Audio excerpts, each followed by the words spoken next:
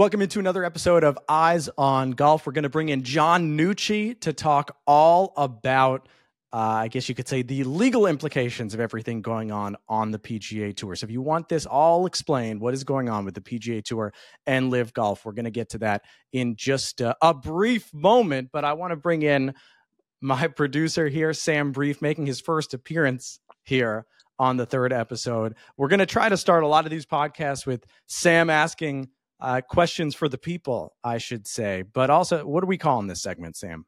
Briefly speaking, because just like you introduced me with a brief pun, my whole life has been brief puns. So this is briefly speaking. Sam is also, for everyone out there, an awesome broadcaster. Just finished up an illustrious career with the Chicago Dogs, a minor league baseball team out there in Chicago. You were. What was the award that you won, Sam? It was American Association Broadcaster of the Year. Now, my mother probably wouldn't like me bragging about that, but you asked, so I'll tell. I just want the Broadcaster of the Year. That's the important part. And Sam's going to do some awesome work this year for NBC Olympics in the lead up to Paris, but he's also with us. So I'll give you the floor right now. Obviously, I'll be here. Sam, you have some questions for me that hopefully I can map out for the people. Yeah, first off, thanks for the kind intro. Obviously, I'm fired up to be part of the Eyes on Golf team. We're going to build this into something special. But before we talk to John, who's a bona fide expert in all things golf law, sports law, and we'll dive into it, I just want to get some of the fundamentals out of the way because I've followed this pretty closely. And I know that a few months ago, the PGA Tour and LIV Golf announced a merger. And that hasn't happened. So why? Yes, and we will get everything. John's going to get into a lot of things even more than me, but to kind of give people a prologue here, what was signed on June 6th was a framework agreement between the PGA Tour and the Public Investment Fund of Saudi Arabia. That basically mapped out the bones of what a merger would look like, but it's not an officially confirmed merger. So there have been multiple deadlines that have been changed, pushed back. Right now, December 31st is the deadline that is marked up that these two sides need to hammer out some sort of agreement. Not everything ends after that date. They'll probably, if they don't reach something, there'll be an extension. There's a lot of nitty-gritty stuff. But the bottom line is the framework was announced, but the two entities, and when I specifically say Public Investment Fund because that is the parent company to LIV Golf, they still continue to operate their independent entities in golf, which is not just LIV Golf, but you can go to the Aramco Team Series on the Ladies European Tour side. You can go to Saudi Golf or Golf Saudi as a whole. And then the PGA Tour and DP World Tour continue to operate their verticals. So that is why the merger hasn't officially happened, even though the framework agreement was signed. So essentially, it was not the headline that I read, which was PGA Tour and LIV Golf merge. It's LIV Golf and PGA Tour announce intention to merge, and we have to see what's going to happen in the next few months.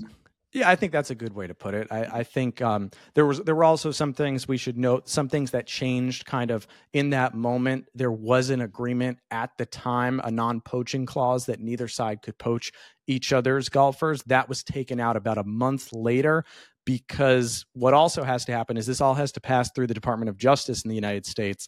And because of anti-competitive behavior, that clause could not exist for them to get all this passed. So there's, again, John's going to get into this from a legal side, but that is basically the baseline of what you need to know there.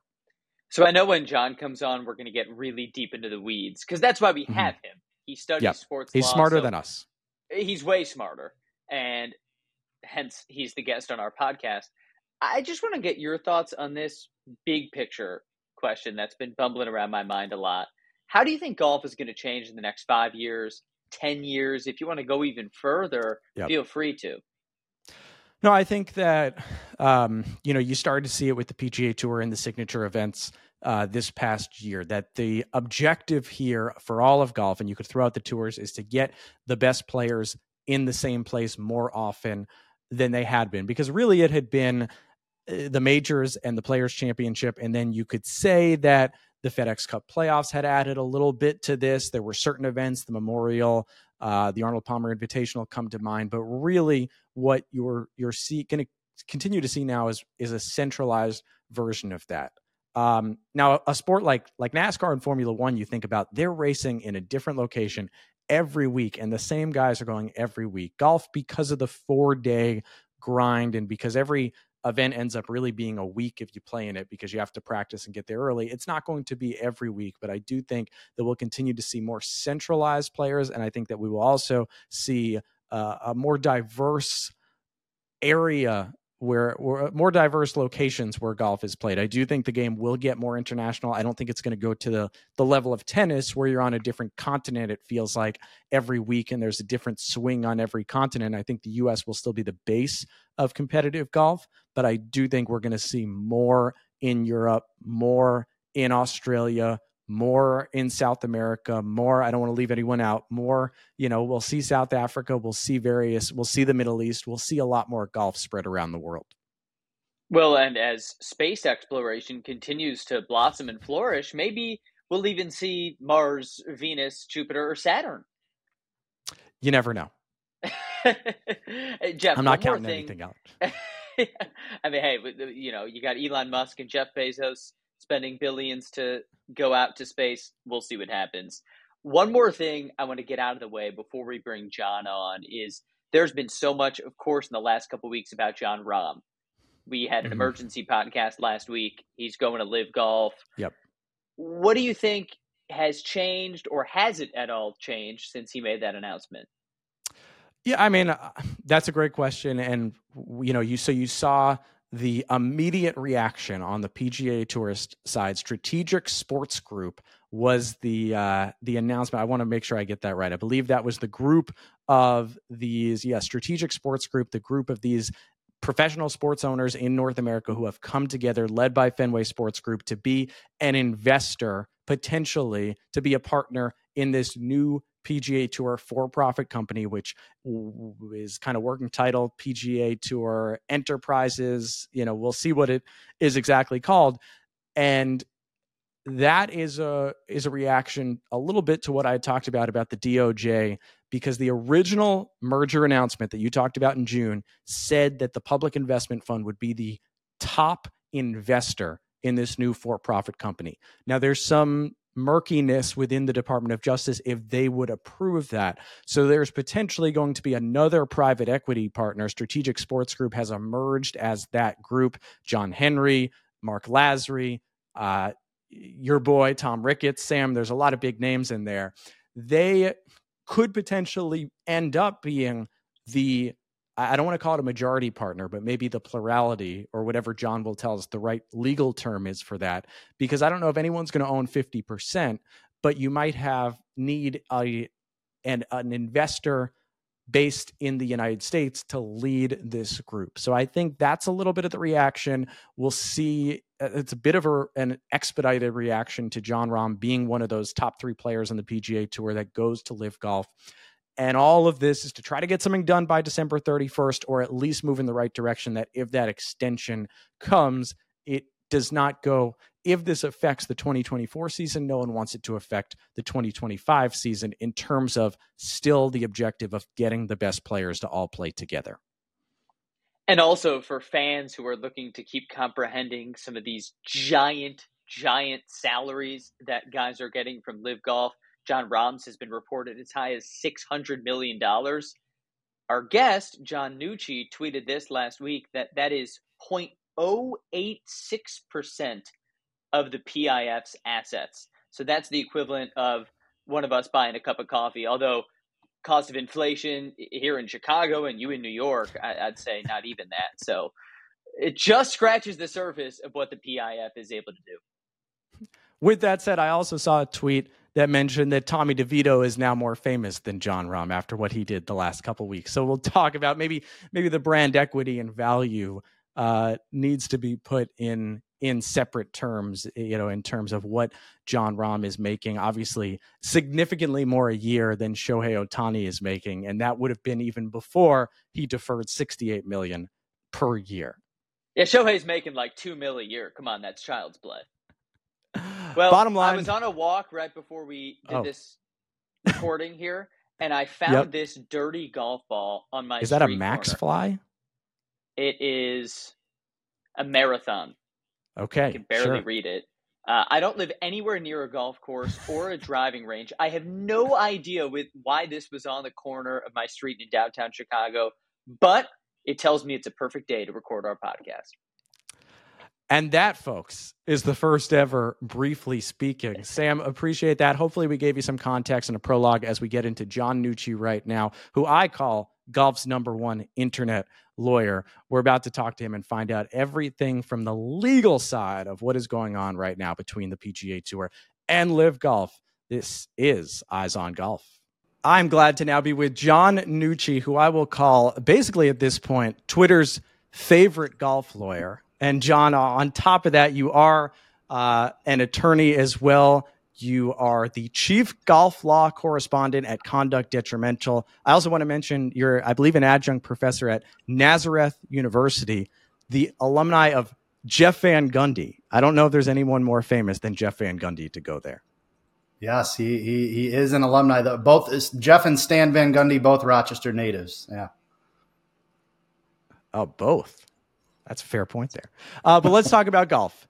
All right. I mentioned you being, like I said, I've become such a big fan following all your work, I can't imagine when you decided to go to law school, you went to Penn State, that you imagined that you'd be going through all of this anti-competitive behavior and all of the legal proceedings featuring the PGA Tour and LIV Golf. Before we get into all of that, I do want to know from you, how did you get into this? How did golf law become such a big part of your life?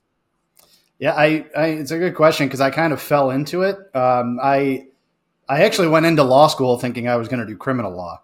That was my initial foray into that. And then I did that for about 3 hours and was like, yeah, this is not for me. So I started transitioning to other things that I love, which is sports, and kind of went all in on a career and wanted to work, in sports law. And I just so happened to be a big golf fan. On top of that, I actually, my initial golf background came mostly from golf betting. I have a group of friends that we pretty religiously study and listen to dozens of podcasts every week, try to pick value picks every week. We've actually done pretty well, but it was mostly in golf betting, and I just became a really big golf fan, and I play the game a lot. And then once the PGA Tour and LIV litigation happened, I just kind of realized that there were a ton of journalists on Twitter that were trying to decipher the legal aspects of didn't know anything. Yeah, there are a lot of people that were trying to decipher all of the legal jargon and court filings that were going back and forth. And it's kind of seemed like people might need some help. So I saw a little bit of a niche there, and I tried to kind of fill it. And I think it's gone pretty well so far. It's exceeded my expectations for sure. We should. I try to say on these podcasts, obviously, I'm an independent contractor to the PGA Tour. I broadcast for PGA Tour Live. So it's, it is hard in ways for me to come off as totally unbiased. And I tell people if they want to turn off the podcast right away, go ahead. But that's why I have people like you on to talk about this. So for me, 2022, things start. I know there were some rumblings of, wasn't even called LIV Golf at first. Greg Norman was going to be the CEO of all this. And then there was everything that happened with Phil around the Genesis Invitational that year. And still at that point, I wasn't sure if I saw things coming.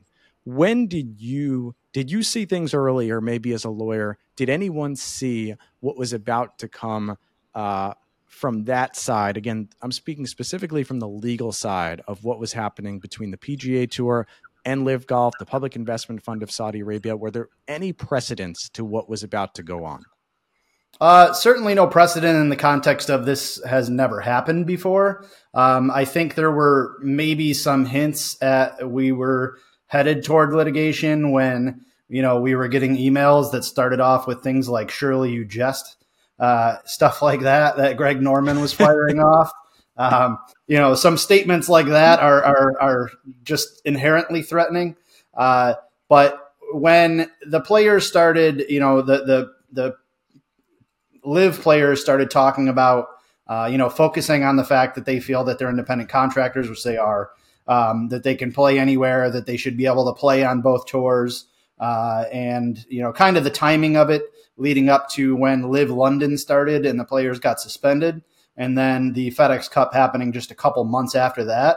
I kind of expected at that point them to try to file, for a restraining order that allowed them to play, and then maybe add on to that after that. I also, when we found out that it was a condition of at least some LIV players' contracts that they were supposed to recruit PGA Tour members, that also I tweeted out even before the PGA Tour filed their tortious interference lawsuit against LIV, that kind of opens them up to a tortious interference claim, because if they are obligated to try to go get people to break their membership with the tour, then that kind of opens it up. So there were some rumblings here and there, but there's been so many developments that have been unexpected lately. I certainly can't pretend to have predicted all of it. That's for sure.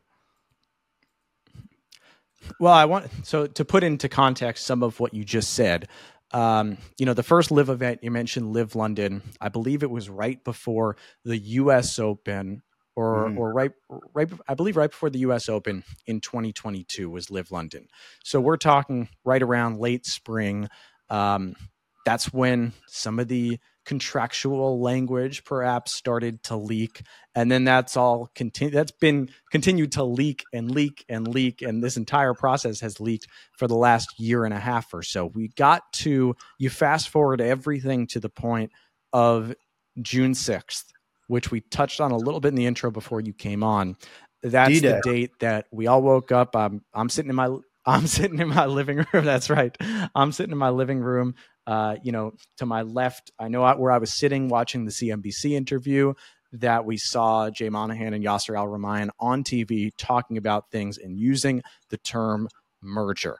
Now you see it on every post right now on social media, people commenting, I thought the two tours merged. There was also a lot of confusion that day. Was it the PGA Tour / DP World Tour merging with LIV or merging with the Public Investment Fund of Saudi Arabia?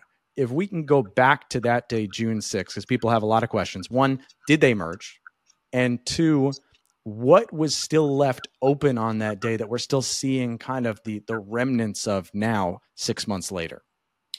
Yeah, it's a great question. And actually, I was, funny enough, being presented to a group of about 40 sports law attorneys from around the world that morning, presenting on the LIV PGA Tour litigation, when my phone was exploding in my pocket, and I looked down and I was just glancing down and I kept seeing merger and like all sorts of stuff. And I was like, so I went up to all these 40 attorneys from around the world. And I was like, just so you know, a lot of this just may not matter anymore.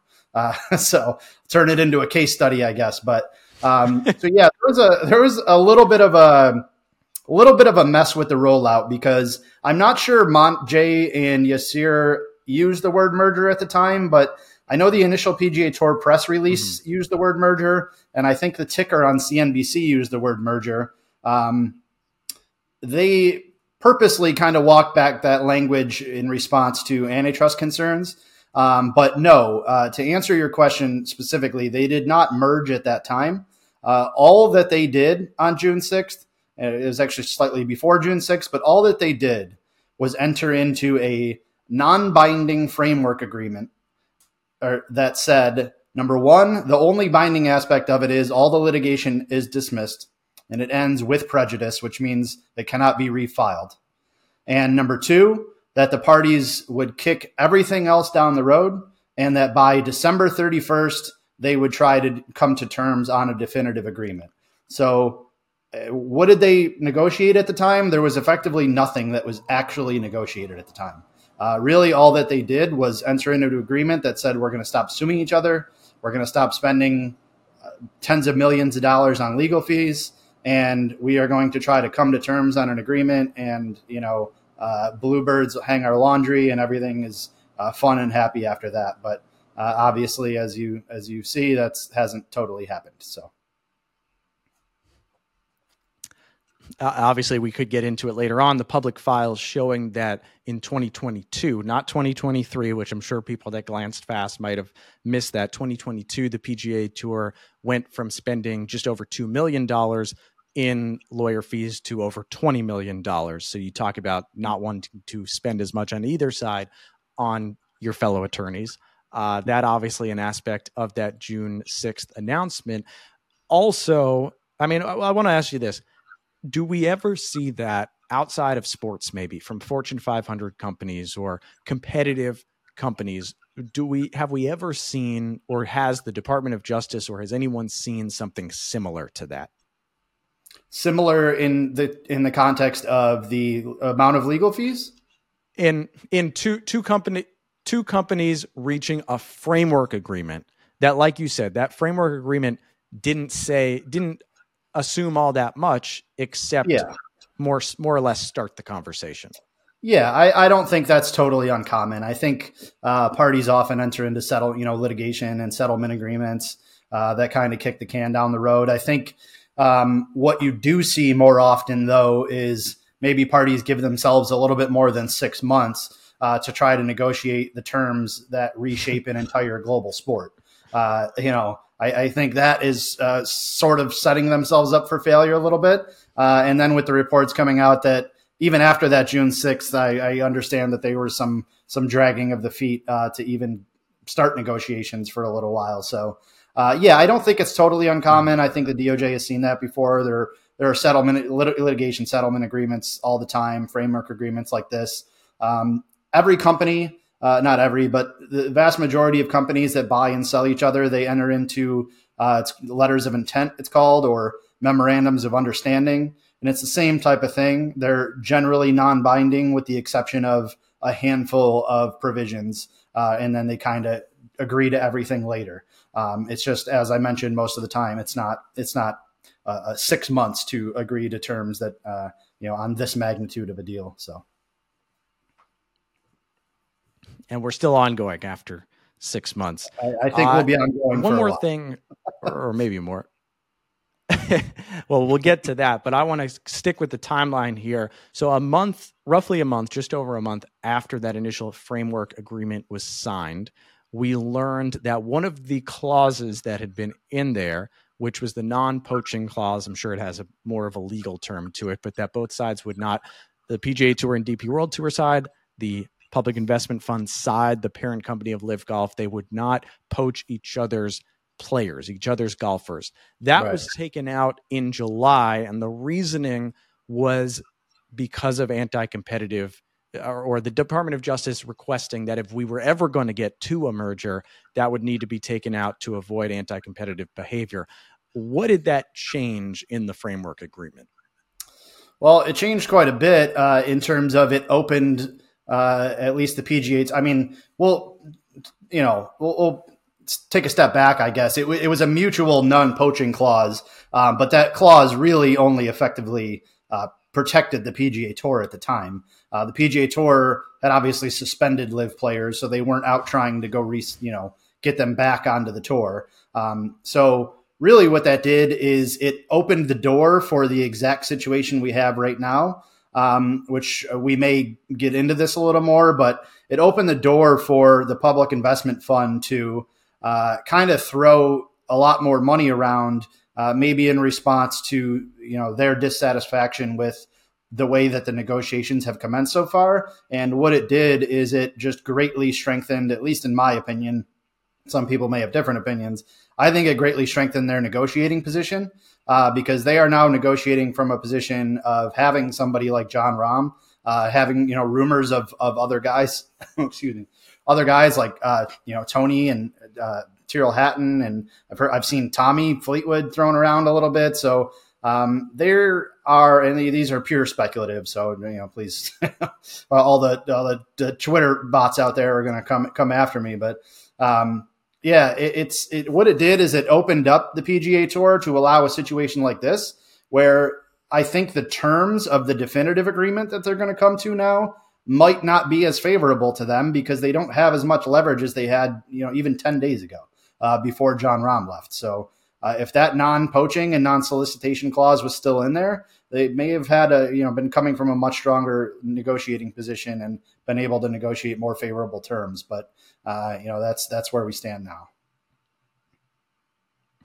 Before people run for the hills, Tony Finau, right, put on Instagram, hashtag I'm not leaving, went full Leonardo DiCaprio, Wolf of Wall Street. So he says he's not going anywhere. Tyrrell Hatton has reportedly, I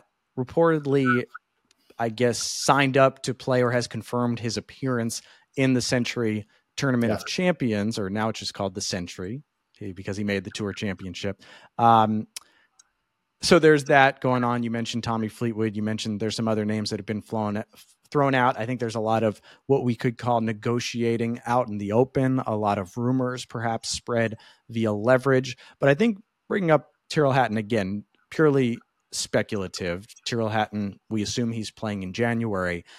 John Rahm, you would think, could have, and if you're just tuning in and wondering what we're talking about, John Rahm, top 3 player in the world, has been a top 3 player for much of the last 3 to 4 years, the reigning Masters champion, 2-time major champion, multi-time, I believe 11-time PGA Tour champion, has left the PGA Tour for LIV Golf. He's the first player to leave for LIV Golf since the start of 2023, since the start of this LIV Golf season, months before that framework agreement that we talked about had been mentioned.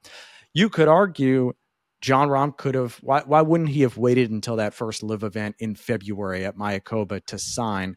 But, John, there has to be an incentive, not just for the public investment fund that you mentioned, them wanting to get to a position of negotiation, but also for John Rahm to sign this deal before December 31st. Would you say probably, could have gained him potentially hundreds of millions of dollars as opposed to waiting? Yeah, certainly. And that's kind of what Jordan Spieth alluded to too, is that John Rahm may have just seen a situation where neither side was really in a great place, and he figured, why not take the money now while it's there? To be frank, I'm surprised other players haven't thought the same thing. The interesting thing to me is that Rahm had offers on the table from LIV in the $400+ million range from the start of this. One of the initial offers reported back when Phil and DJ and everyone, that initial group left, was that Rahm had an offer on the table for about $400 million, and he turned it down. So I am just curious to know exactly what happened, from all of that time that offer was on the table to the last 6 months. And perhaps it was actually the rollout, the way that the framework agreement was negotiated. I know a lot of players took kind of big issue with that. Certainly someone like John Rahm probably feels like he should not have been kept in the dark. So maybe he felt that he didn't have to justify, his decision if he was to leave. But yeah, he certainly made quite a bit of money, and I'm sure that the Public Investment Fund, they're smart people. I think that they probably understand that they had to sweeten the pot a little bit for him to come, because at the end of the day, I don't think that signing John Rahm is a play just to get more fans, to get more eyeballs to LIV. They are struggling with their TV ratings, and they're struggling with ticket sales by all measures. And that's with guys like Phil, Cam, Brooks, Bryson, DJ, all these different guys. So I struggle to believe that signing John Rahm is going to just suddenly make a big difference. I think that they are willing to shell out all that money and do it before this, December 31st deadline, just to strengthen their negotiating position, which I think they've certainly done. Obviously, this shakes everything up. And in terms of John Rahm's contract, I don't know if there are certain law we're seeing with Shohei Ohtani right now, which we don't want to turn this into an entire baseball podcast, but there will be potentially some legal discussions of what the Dodgers and him are doing, deferring $68 million per year. For those fans that might not know the figures, he just signed a reported deal of 10 years, $700 million, which you think would say, okay, that's $70 million in terms of average value per year. But we're being told that Shohei Ohtani will take $2 million every year and defer $68 million every year So that comes to $680 million all the way to the end of the contract and get paid out after. Anyway, there's a lot of things going on there. John Rahm's contract. One thing that I have thought to myself, well, what is John Rahm's benefit if we do reach an agreement here between these two sides before December 31st? And obviously, John Rahm helps the negotiating the negotiating platform for the public investment fund. Could he have a deal that is front loaded or even signing bonus loaded to get all this done? Yeah, he certainly can. So the terms of his deal haven't been disclosed, likely won't ever be disclosed. But he could. I mean, he's free to contract in any way that he wants. Unlike Shohei Ohtani, who the Dodgers have to deal with the players union, who is not going to like something like deferring $680 million of a contract for that long. There might be some pushback there. The pro golfers are not subject to any players union.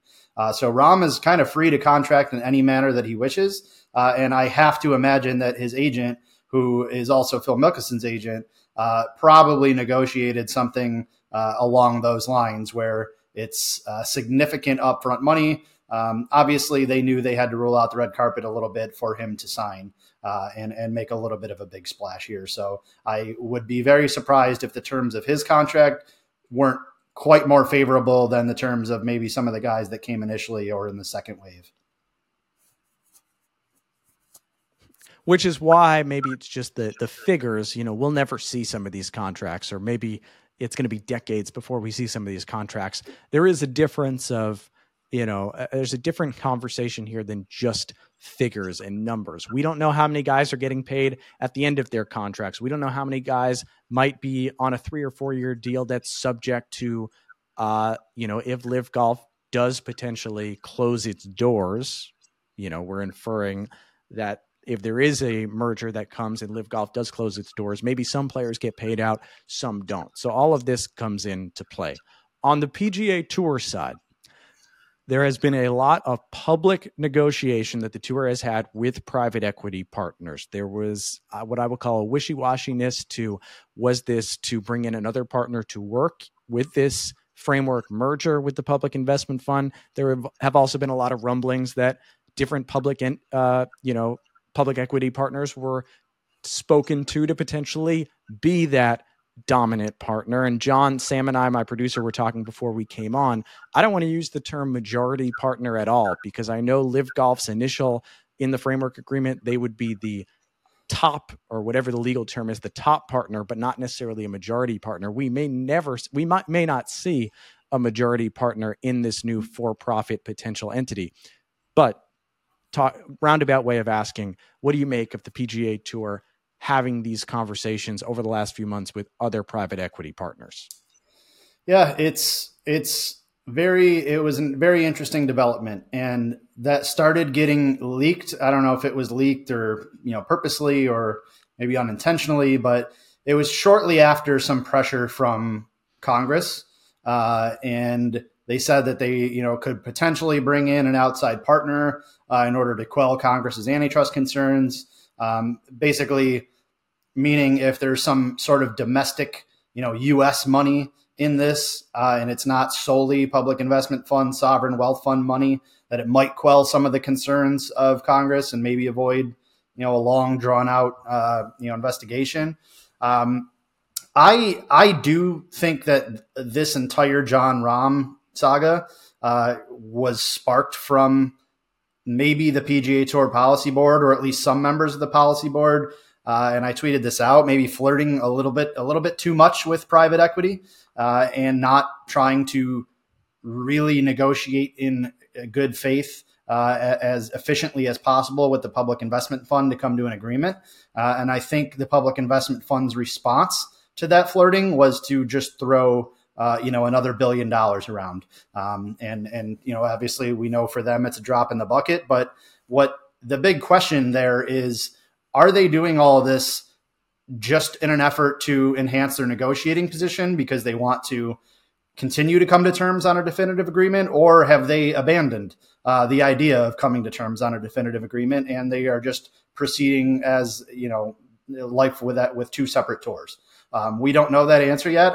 But we'll see once this deadline, this soft December 31st deadline comes, whether it's extended or whether they actually come to terms. I would be shocked if anybody comes to terms by December 31st, but crazier things have happened.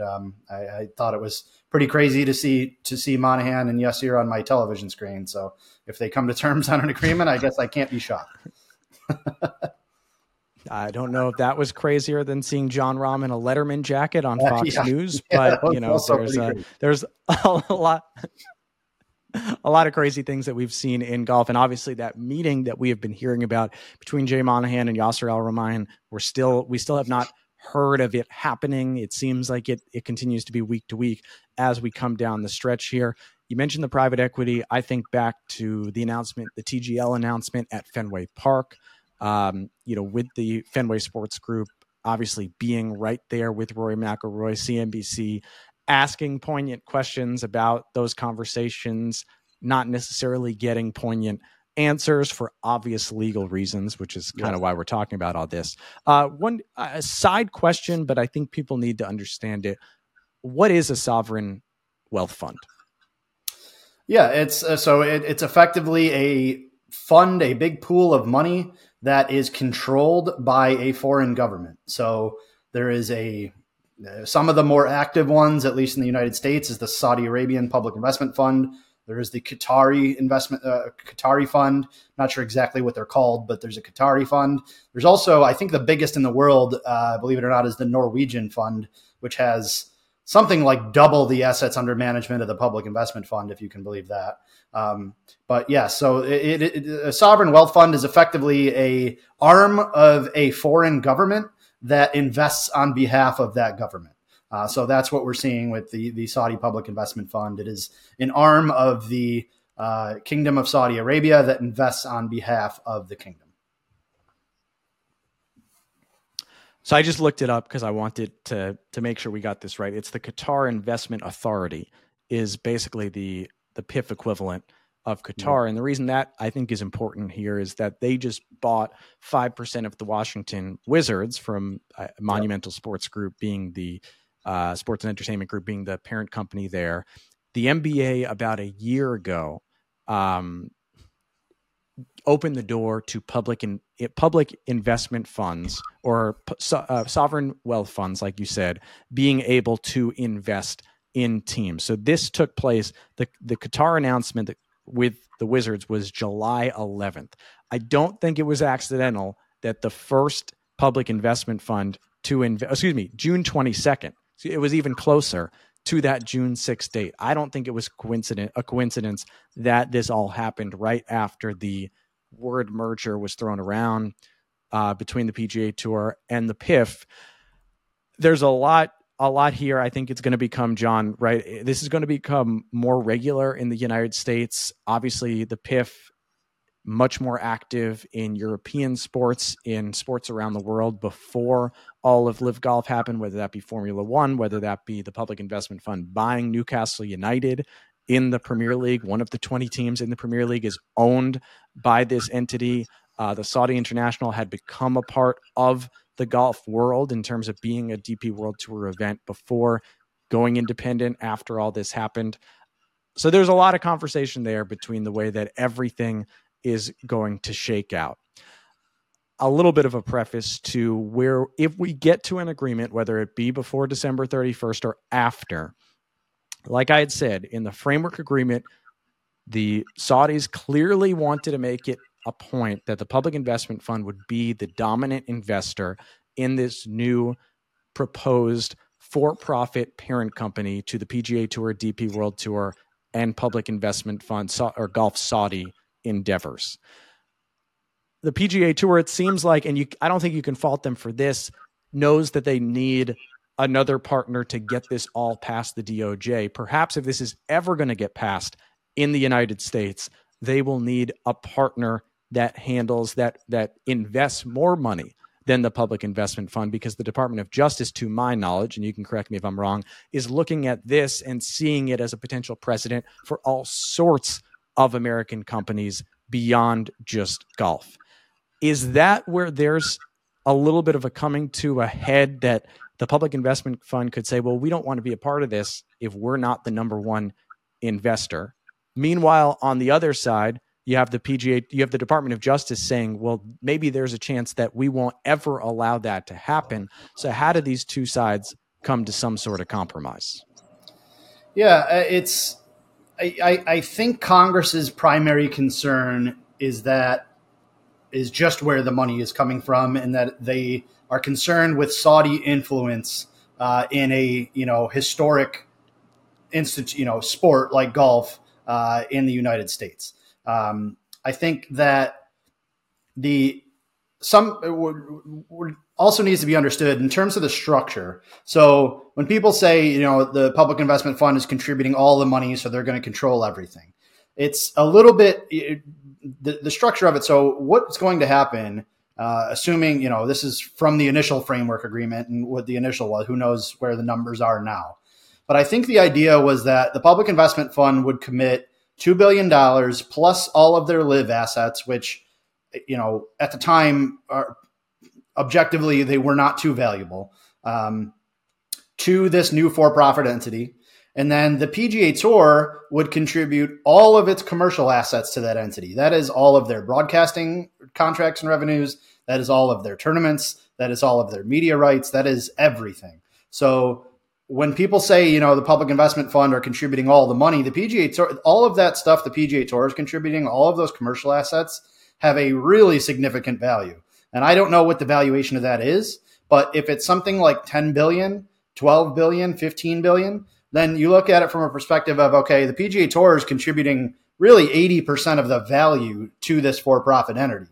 And then the public investment fund is contributing another 20%. So they may be contributing the actual liquid cash, but they're not contributing all the value to this for-profit entity. And I think where the DOJ was concerned, as I mentioned, is primarily just they don't like that it's going to be heavy Saudi influence in the United States. And they also, fair enough, don't like the idea of, the public investment fund has been making arguments in court for the better part of a year and a half that the PGA Tour is a monopoly and, they're anti-competitive. And now all of a sudden they're just merging into an even larger monopoly.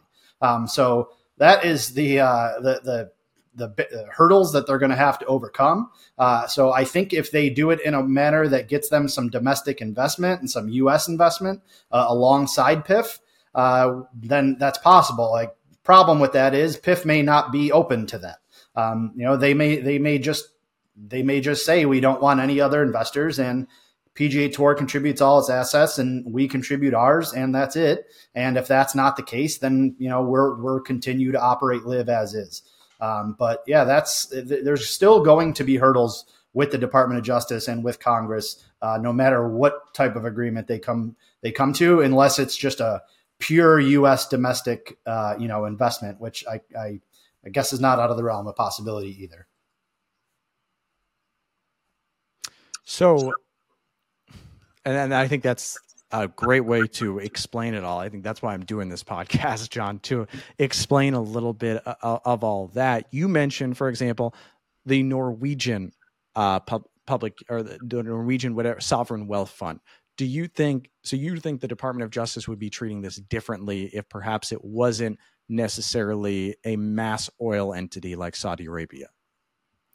I do. I think so. I think that depending on what side of the aisle, and maybe not depending on what side of the aisle, some people just view Saudi Arabia as just a more hostile party to the United States than a country like Norway. Saudi Arabia has, we to an extent rely on them a significant amount for oil. So yeah, an entity like that we are relying on politically is coming in and controlling U.S. entities, or at least U.S. institutions, then I guess they have some issues. And I think a lot of this also comes down to political grandstanding as well, to be frank, because the Public Investment Fund has been making some pretty significant investments into a lot of U.S. companies and institutions for a long time. I think it's just very public that it's the PGA Tour, and it gives some of the politicians, a little campaign boost. But nevertheless, the concerns are still there. And yes, I do think if it was a country like Norway, maybe there would be less pushback from Congress. And it's interesting because, like we mentioned, with the NBA, American fans may see a lot more of these investments. And outside of sports, there's certainly going to become, more investments. And I also want to echo what Rory McIlroy has said. I would say from the beginning that if certain people want to invest, whether it be the Saudis, whether it be the Qataris, if they want to invest in sports, there's a lot of people out there like Rory who would say, as long as this is done rather than becoming a hostile competitor, done in a way that enhances the history of sports and the entities that are already there, I think there's a lot of people that would be fine with that. I think we're not going to get in today to where the money's coming from and the concerns that people have there. And that is not us, I think, just saying sports washing is working and it's done. I think that that's a reality to the way that things are and the way that things are moving in this country. So not just in this country, but around the world. I think it's also important to touch on, John, what exactly this means when we talk about the PGA Tour creating a for-profit entity, this 501c6 that the PGA Tour has always operated as. That's not necessarily going away, but there is a parent company that is going to be a for-profit entity. And this does, in a way, mirror what we've seen from other professional sports in the U.S. Yeah. So it is going, and I will preface all of this by saying I am certainly not a tax attorney, and it's probably going to take some type of interesting, tax strategy to structure it in a way that works. And I'm sure they'll figure it out. Tax attorneys are pretty brilliant in that respect, but there are some precedents to look to for that. For instance, the NFL Players Association, they are a non-for-profit, but they have an NFL Players Inc., which is a marketing and licensing arm of that nonprofit that is a for-profit entity. So I know that there's a possibility for it to work, and they will, the PGA Tour will probably look to frameworks and structures like that in order how to do it. I would be lying if I was to stand up here and tell you that I know how they're going to try to structure this from a tax perspective, because usually I see the word tax and I, forward that email immediately to our tax people. Well, I think the important thing to note here, right, is the PGA Tour being a nonprofit in the past, in the most basic terms, needed to donate as much money or give back as much money as the tour was making in revenue. And, there are a lot of people with rightful concerns that so many of these PGA Tour events have meant a lot to various communities and have taken that as, there are charities that rely on the PGA Tour to be their biggest partners. I mean, you look at some of the names like Shriners Children's Hospital, and I think about Sanderson Farms and everything that it gives back to Mississippi. That was the first event I covered on PGA Tour Live. There are so many of these. And the PGA Tour, it seems like, will obviously, like you said, see where things happen, but the NFLPA might be a great example of it. Doesn't mean that the charitable donations are necessarily going away. It might just mean that some aspects of professional golf are turned into this for-profit side, which I believe the MLB is the perfect example of an organization that was a 501c6 and turned itself into a for-profit entity. I believe the NFL, I don't want to be quoted on this, but I believe that the NFL did that too. So it's happened in the PGA Tour because of a lot of the things that we mentioned and being an individual sport and not run by teams and owners. It's been able to continue operating as a 501c6, but that is all, it seems like, going to be shaken up. John Rahm signing, did that shake up the initial framework agreement to the point that it kind of has to be thrown out the door? We talked about the non-poaching clause that had been taken out in July, but how does that change up anything that was in the initial framework? So I don't think it changes up anything that was in the initial framework agreement. And the only reason I say that is because there was almost nothing in that initial framework agreement. It was like 3.5 pages long. And basically all it said is the parties will terminate all of their litigation with prejudice, and then we'll figure it out later. That's effectively what the framework agreement said. So all that John Rahm signing did is just change the negotiating position of the two parties, at least in my opinion. I think that it significantly changed, increased the public investment fund's negotiating stance, maybe embolden them a little bit. Maybe they can demand certain things in the final agreement that maybe they wouldn't have had if somebody like John Rahm hadn't left earlier. But in terms of the actual framework agreement itself, it was really bare bones to begin with. So there's nothing in there that it really changed, because there was nothing there to change. What happens if the two sides don't reach an agreement by December 31st? Yeah, that December 31st deadline, which people, even Jay Monahan keeps calling it a deadline. What does it mean? Yeah, it's a soft deadline. So essentially what it says is the parties will work toward a definitive agreement by December 31st, unless mutually extended by the parties, which means it's going to be mutually extended by the parties.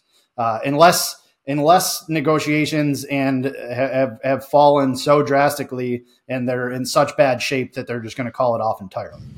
So what I would expect is, at an absolute minimum, 3-month, 6-month extension, if not longer. I would expect next year, at an absolute bare minimum, for the PGA Tour and LIV to operate as they've been operating for the last 2 years. Is your Masters poster okay there?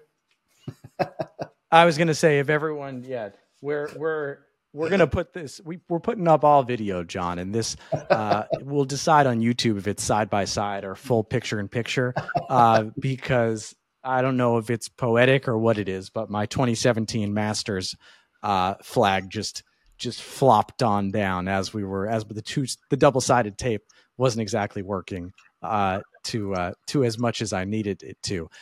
I want to ask another question going into December 31st. John Rahm, that was announced on a Thursday. Sunday night, the PGA Tour announces that Strategic Sports Group, led by Fenway Sports Group, is the group that the PGA Tour hasn't necessarily chosen, hasn't written. It doesn't seem like there's even paperwork necessarily signed between the two, but that is the group that the PGA Tour wants to bring in as the lead private equity partner to help negotiate everything, to help be that third, I don't know if you want to call it a third or a fourth partner. Obviously the DP World Tour also needs to be mentioned as a partner in all of this, but Strategic Sports Group, with some of the big names, the John Henrys of the world at Fenway Sports Group, Tom Ricketts, Cubs owner, Mark Lasry was with the Bucks, Steve Cohen, obviously we got in New York, jumps into this, Arthur Blank. These are big names. And some people reacted to that announcement and said, this is the PGA Tour taking a step in the right direction to get this done. Other people looked at it and said, did this mean anything? What was your takeaway from that announcement? It was an odd announcement, because it was like, here's the Strategic Sports Group, and they are going to be managing and handling all of this. And then, oh, by the way, we're still negotiating toward an agreement with the Public Investment Fund. So the announcement, it said a lot, in my opinion, seemed like it said a lot of nothing. It was just, kind of here's an update, and the update is we're going to update you later.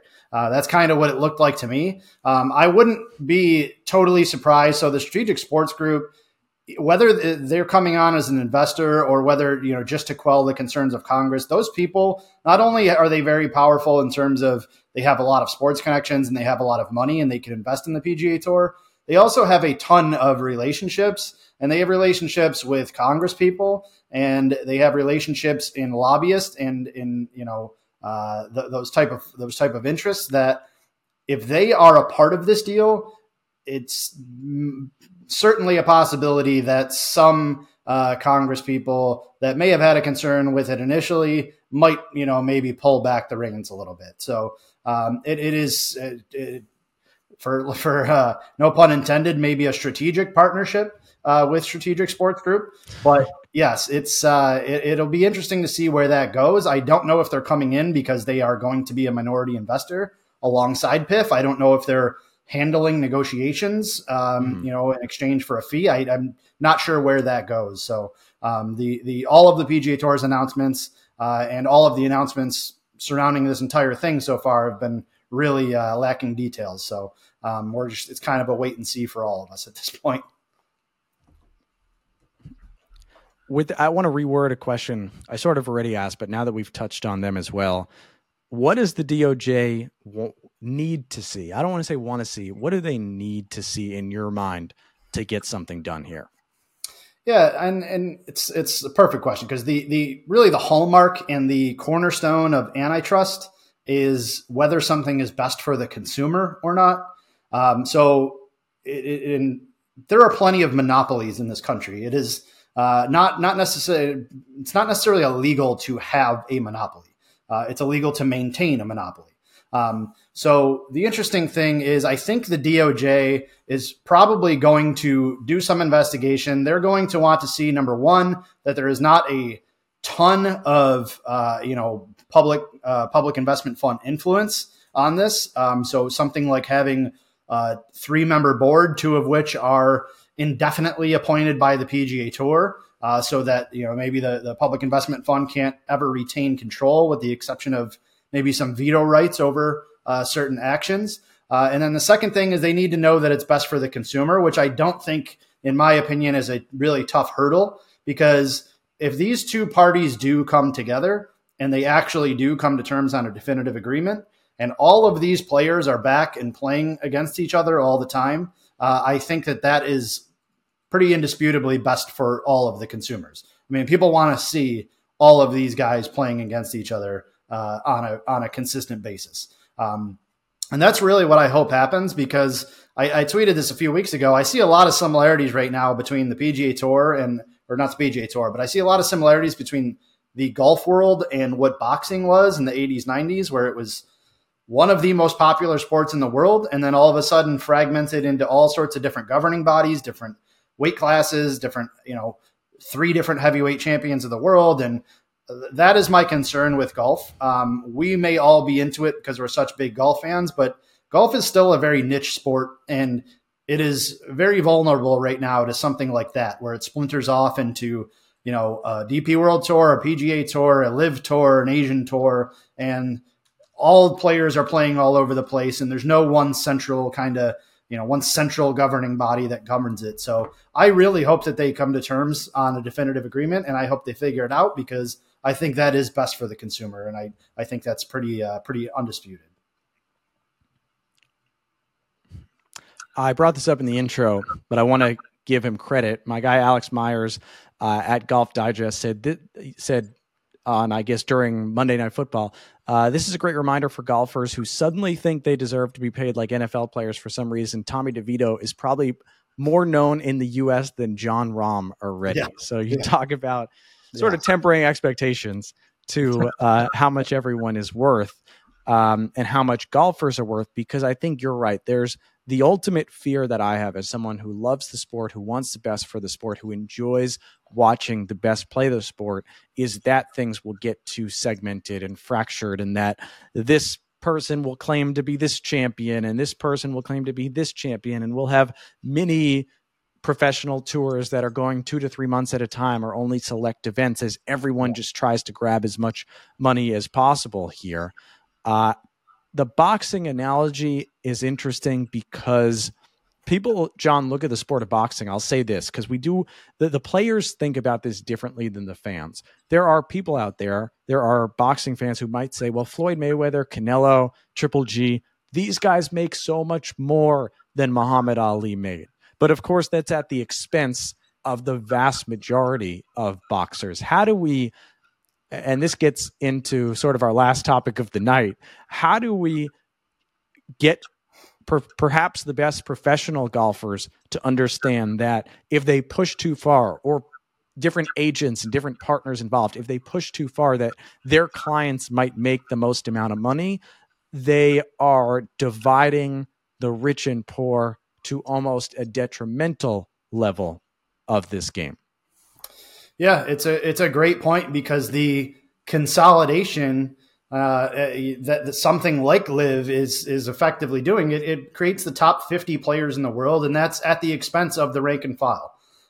So this is part of what I think needs to be included in the framework agreement. Is there needs to be some method, and there's clearly enough money to do it. There needs to be some method of maintaining the rank and file. There needs to be a method of maintaining things like Q School. There needs to be a method of maintaining things like charitable donations. If there's enough money to do all of that, then we need to do all of that. I think that would go a very long way to maybe win over a decent amount of fans if they said, we are not going to come in and turn this into a tour that is the top 75 players in the world, and those are the only people that are professional golfers, or at least tour members. So yeah, I think that's what needs to happen. And there does need to be an understanding that if they push too hard, that there is a risk that the tour becomes 50 to 75 guys, and that's it. And then it's unfortunate, but I think the terms of any definitive agreement really need to take into consideration, the people that are the guys that are in the 50 to 200 to 300 range, because the vast majority of the guys that are now in the top 50 at one point were in that 50 to 200. And it would be a shame if, there was no way to develop and, find those next stars. And I'm not here to litigate, how to properly compensate everyone and how to spread FedEx Cup points and dollar amounts through the PGA Tour, through the rank and file members, down to the Korn Ferry Tour, down to PGA Tour Americas. Lucky for me, I just get to show up and talk about it. And whatever they hand me in terms of those FedEx Cup guidelines at the start of the year, that is what I will recite on every broadcast. But we do need to touch on it, because Jay Monahan and all those at the top, and you mentioned the policy board, they're dealing with everything with the Public Investment Fund, working with Strategic Sports Group. They get a letter this past week from 21 players with a law firm attached, basically saying these guys want transparency. They want to know more. They want more of a say in what's happening with them. I can imagine at the PGA Tour office, it's like they don't want to deal with a legal battle right now on two fronts. But is there anything that these guys, do they have any power, these players, because the PGA Tour is a member organization? Is there anything that these guys can do to block what's going on at the top, or anything other than just voting in certain individuals to the policy board? Yeah, so the policy board is going to be, it's pretty clear cut. The policy board is going to be the one that votes on any agreement. So I don't think that the 21 or 20 golfers that wrote that letter are going to be able to, form as a group and try to block any agreement, especially considering that the exception of maybe one or two, they voted on these policy board. It's the same as voting an elected representative to act on your behalf. And that's kind of what happened. They voted certain player directors in to act on their behalf, and those player directors are now doing so. I don't know that they have too much of a legal ground to try to demand transparency, but it is interesting that there's 20 of them, and it is interesting that they hired the kind of a powerhouse antitrust firm to do so. Potentially they try to do some sort of, I don't anticipate a lawsuit. I think that they are probably smart enough to know that they, press a little too hard, it could backfire. But I think that it is certainly something to watch. But I think the PGA Tour policy board at the end of the day is going to make the decision as the elected representatives of those golfers.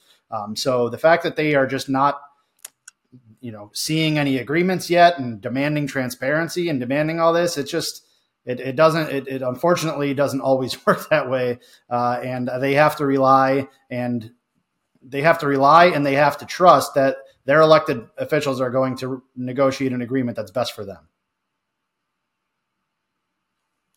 Sussman Gottfried is I believe the law firm that you mentioned in New York City. that these players are dealing with. Obviously, we're talking about a group of players that golf fans know. Maybe the average fan doesn't necessarily know all these names. Danny Willett, perhaps being the most prominent as a former Masters champion. You're always a Masters champion. You win the Masters. Yeah. He's a Masters champion. Wesley Bryan, among those other names on there, Ches Reavie. You kind of mentioned it. The PGA Tour is a representative government. We've heard so many different takes in terms of, Jay Monahan is out there negotiating and speaking behind the players' backs. But then at the same time, you go back to the Delaware meeting, you go back to some of the things that the initial reaction to LIV Golf by the players, sort of creating these signature events. The players also have power. I know your job as a lawyer is not to determine, like I said, the precedents and the roles of everyone within the PGA Tour. But why is this that you have a membership organization, but you also have some individuals out there representing the PGA Tour versus sometimes you have the PGA Tour players themselves? Tiger Woods is not out there sitting with Yasser Al-Rumayyan. It's Jay Monahan, but Tiger Woods back at the policy board is determining a lot of what's going on. Yeah, well, a lot of that has changed in response to, I think, the rollout. I think the players, justifiably so, maybe kind of revolted at some point in June, and they added a sixth player director, which gave them an advantage or a majority on the policy board, which they didn't have previously. So I think that the players, maybe they hadn't genuinely, maybe it wasn't truly a member run tour prior to June 6th. And if it wasn't, I think it's certainly a lot closer to that now with the addition of the extra player director on the policy board. And oh, by the way, that player director is Tiger Woods. So I think that the players certainly are wielding significantly more power now than they were before. I saw there was a report that Jimmy Dunn and Ed Hurley, who were the ones that negotiated the initial framework agreement, or at least we're meeting with the Public Investment Fund, have not been even anywhere near the negotiations since June, and it's been kind of player run. So if that's the case, and that's just kind of a report that I heard, if that's the case, then yeah, it is certainly much getting to be more of a member run tour now than it was before. I just want to show that my double-sided tape continues to fail me, but this is a Players' Championship flag that came down as you were talking about Ed Hurley and Jimmy Dunn. We've reached this point, John. You've given so much, and I'm so glad that you were able to explain, I think, so many things, put this in terms for people to understand what is going on from a legal perspective. And the only thing I have left for you is, well, where do we go from here? Where do you see things going as we approach this December 31st deadline? And as the golf world and golf fans just say, we just want to see the best players playing together in the best events at the best courses. What happens now? Yeah, I hope that's where it goes. I hope that these two parties, I'm confident that they are going to extend this December 31st deadline. I don't think we're going to see anything by then. I think after that, especially with the recent developments, I think there's probably a little bit more of a fire under all of the parties to negotiate a definitive agreement at this point that works for everybody. Because no matter the momentum that LIV has, or at the moment with these signings, they still are going to benefit greatly by partnering with the PGA Tour. PGA Tour has the infrastructure, they have the reputation, they have the broadcasting deals. They would probably open LIV at least partially up to official World Golf Ranking points. I know it's not controlled by the PGA Tour, but I'm certain it would probably help. On the flip side, the PGA Tour, they could use an injection of $2 billion in order to fund, their purses, in order to fund maybe their charitable purposes and things like that. So it is beneficial to both parties to come to a definitive agreement. And it's also beneficial to all of the fans that they would do so that we can see all of these players playing against each other week in and week out. And my hope is that we get there sometime in the middle of next year, and by 2025, maybe we see a unified tour, and it'll be a lot more fun to see at that point. For you, it's a lot about hope versus your heart versus your your brain in terms of Yes. being a lawyer and also being a golf fan, but it certainly sounds like there is a chance, and there's a chance things do happen. There's a chance things don't happen, but it certainly looks like we're going to see John Rahm in, I'll say it, a LIV Golf uniform, because he'll be wearing some sort of player outfit if it does come to that when LIV Golf does start its 2024 season in February. It's going to be another weird year in golf, and that'll definitely create an interesting situation if we get to the Masters and John Rahm is the defending champion and we are still at this point. John, it's I thought we'd go half an hour. We've gone just about an hour. So thank you so much for doing this. Follow him, J Nucci, Nucci 23, for all of your golf law content on Twitter and beyond. And also, if you're in the Rochester area, John, or anywhere, and you need a good lawyer, this is your guy. Thank you very much. I really appreciate it. Awesome stuff there from John. I know I learned a lot. I hope you learned a lot. And hopefully this isn't all old news too fast. Or maybe hopefully it is, as we approach this December 31st deadline. If you like what you heard, maybe it was your first time listening to Eyes on Golf, remember to like and subscribe Eyes on Golf, as we are getting things rolling. We're getting things off the ground. We've got a few more things to go before we break for the holidays, maybe to give you some listening material to wherever you go for the holidays and for New Year's.